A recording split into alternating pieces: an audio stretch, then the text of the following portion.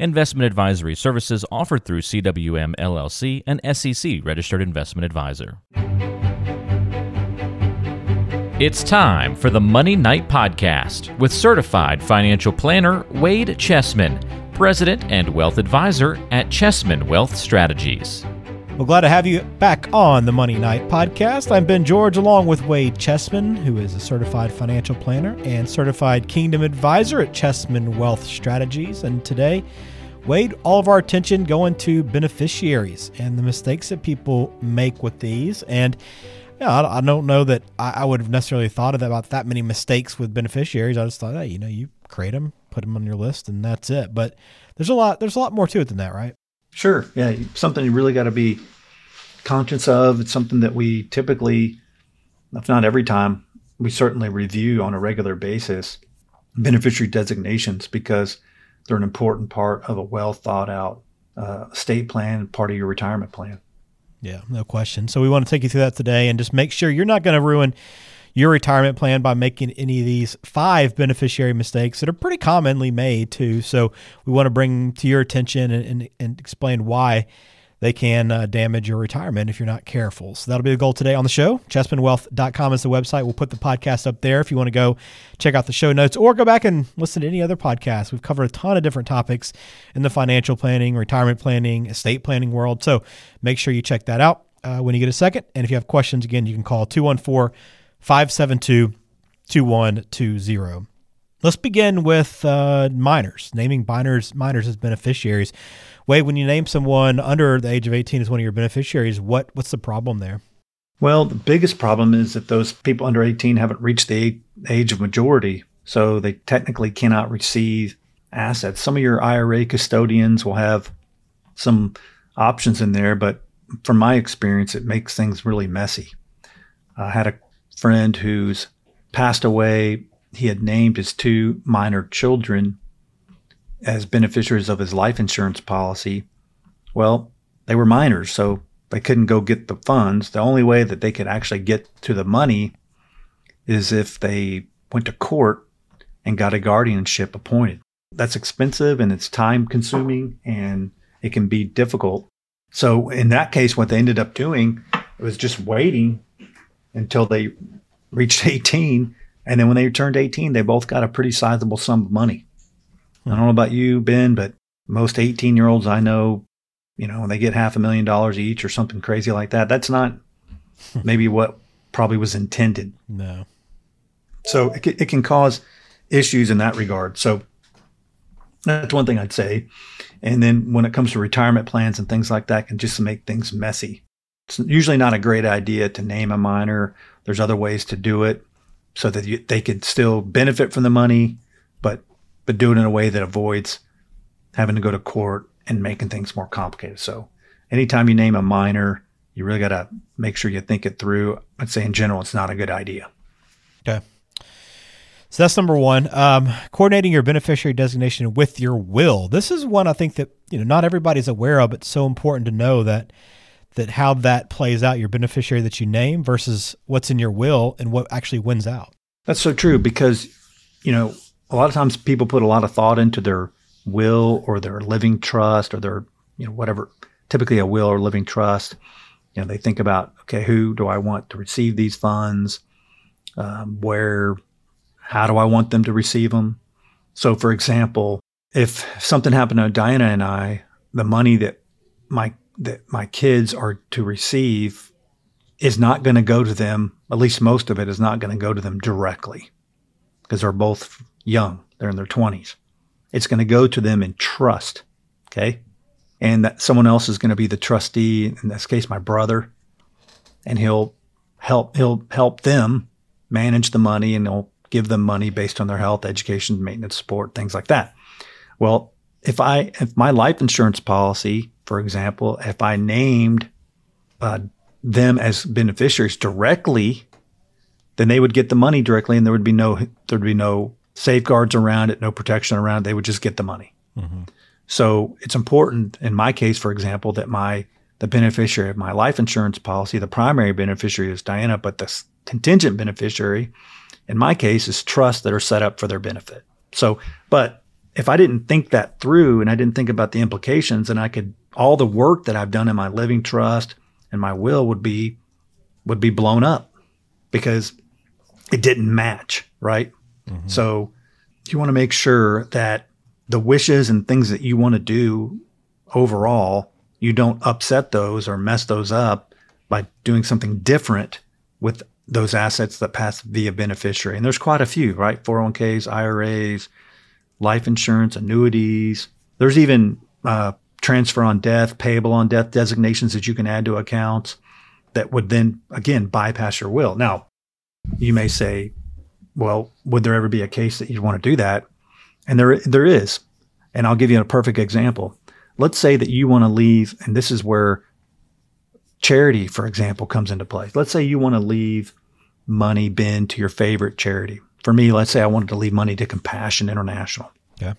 Right. But I didn't necessarily want to put that in my will because, that could change over time or something like that. So I might use a beneficiary designation to name Compassion as one of my beneficiaries because I can easily change that and change the percentages. And as time goes on, maybe as that account goes down, I can. So there are occasions where you want to use tools or use those accounts that have beneficiary designations to do some planning that isn't necessarily in your will or trust. And I think charitable giving is a good example. Ben, let's say that you wanted to leave me some money, okay, in your will. Or let's just say you had a cousin or a nephew you wanted to leave a little bit of money to, but you didn't necessarily want to put it in the will. Because, if you want to change a will or a trust, you've got to do either a codicil or an amendment. It's not super easy. I mean, it's not impossible, but it's not as easy as filling out a form. Yeah. So instead, what you did is you said, I'm going to leave Timmy 10% or 20% of my IRA as an example. That would bypass the will, but it's easy to change. So that's another example where you might want to do that. But most of the time, what we see is people making beneficiary designations that don't jive with their plan. Yeah. Good to know. Okay. Yeah, this is the big one. You definitely want to review as a beneficiary. This is a good podcast idea because you want to talk about these issues. Yeah, you absolutely do. Which is why we're doing that today here on the podcast. Why we're doing it. And takes us to number 3, Wade, which is, failing to name an alternative or a successor beneficiary. Why is this so important? Well, let's use an example. Let's say that Diana and I are on a vacation. We're flying together and something happens and plane goes down and we both die. So, she's my primary beneficiary. So now she's not around. So if I don't have anybody listed after that, then it's just going to go to my estate and that's going to cause some issues. It's going to make things a lot more complicated, which we're about to talk about as the next topping point. But that's an example. Let's say that you named a beneficiary and then that beneficiary passes away. You want to have somebody to back up that person. So let's say you have your brother listed. Well, what if your brother predeceases you and you don't get around to changing the paperwork? It's nice to have a backup, again, to avoid issues down the line. So contingent beneficiaries are really important to consider. And when you're looking at your beneficiary designations, that's something you want to look at as well. So there's a good reason to have contingent beneficiaries. And most good estate planning attorneys will give you specific instructions on here's what you want to do with these types of assets. And typically what we'll do is we'll take those letter of instruction and we'll help you make sure these are implemented. But you do need to review it from time to time. Yeah, no question. Should be reviewing these consistently, and Wade can help you with that if you're not doing that. All right, a couple more here as we go through 5 beneficiary mistakes that could spoil your retirement plan. Naming your estate as a beneficiary is our next mistake. Yeah, because then you take an account like an IRA that can avoid probate, it's a lot cleaner, and you make it a probatable asset. There's probably reasons to do that from time to time, but take advantage of the fact that these do have beneficiaries so you can avoid this type of thing. And so going back to the last example, if Dinah and I both died and we didn't name a contingent beneficiary, then our kids would eventually get it since they're listed as beneficiaries of our wills and trusts, but it would just make it a lot more complicated and a lot less clean. So we typically don't recommend that either. Now, some people do that because they don't have anyone to leave it to, or they don't know who to leave it to, and we can talk about some other ideas. But that's definitely one I would really give some thought to. If that's how you have yours, you might want to consider some other options. We can talk about things to think about. Okay.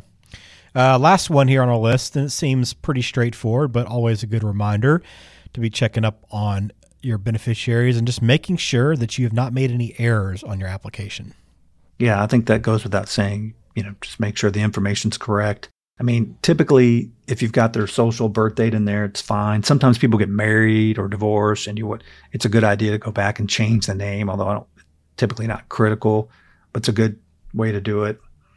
So yeah, you want those documents to be as accurate as possible just to clear up any confusion in the event of your death. Say, Ben, I think there's a sixth one that we could talk about too. Okay. And that is, I don't think we talked about this so much, but that is changing beneficiaries when your life situation changes, right? Mm-hmm. You're getting divorced, you've gotten divorced, someone dies.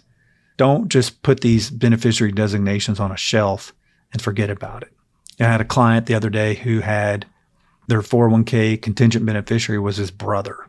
And he did that because his kids were young and he thought, hey, maybe that would be a good choice. But the kids I'm not sure that would have been the best way to do it anyway from a estate planning side. But nonetheless, his situation has changed. His kids are older.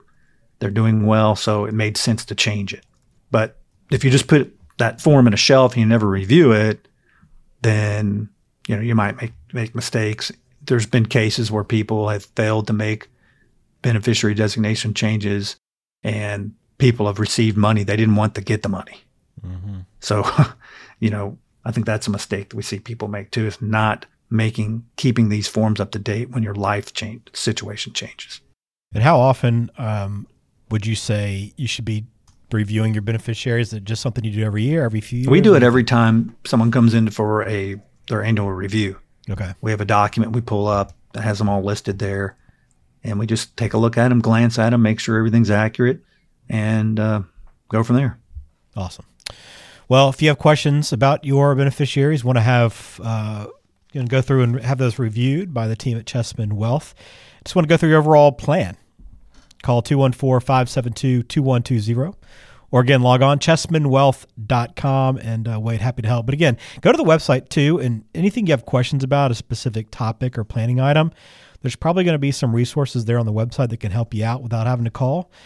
And it's such a great tool for anyone looking to just learn more and to continue to educate themselves like we try to do here on the podcast. So again, chessmanwealth.com, but follow up with Wade for any questions that you might have. All right, Wade, as always, good conversation, an important topic indeed, and I'm glad we went through it. Thanks, Ben. I enjoyed it. Thank you for listening to the Money Night Podcast for Wade Chessman over at Chessman Wealth Strategies. I'm Ben George. Have a good week.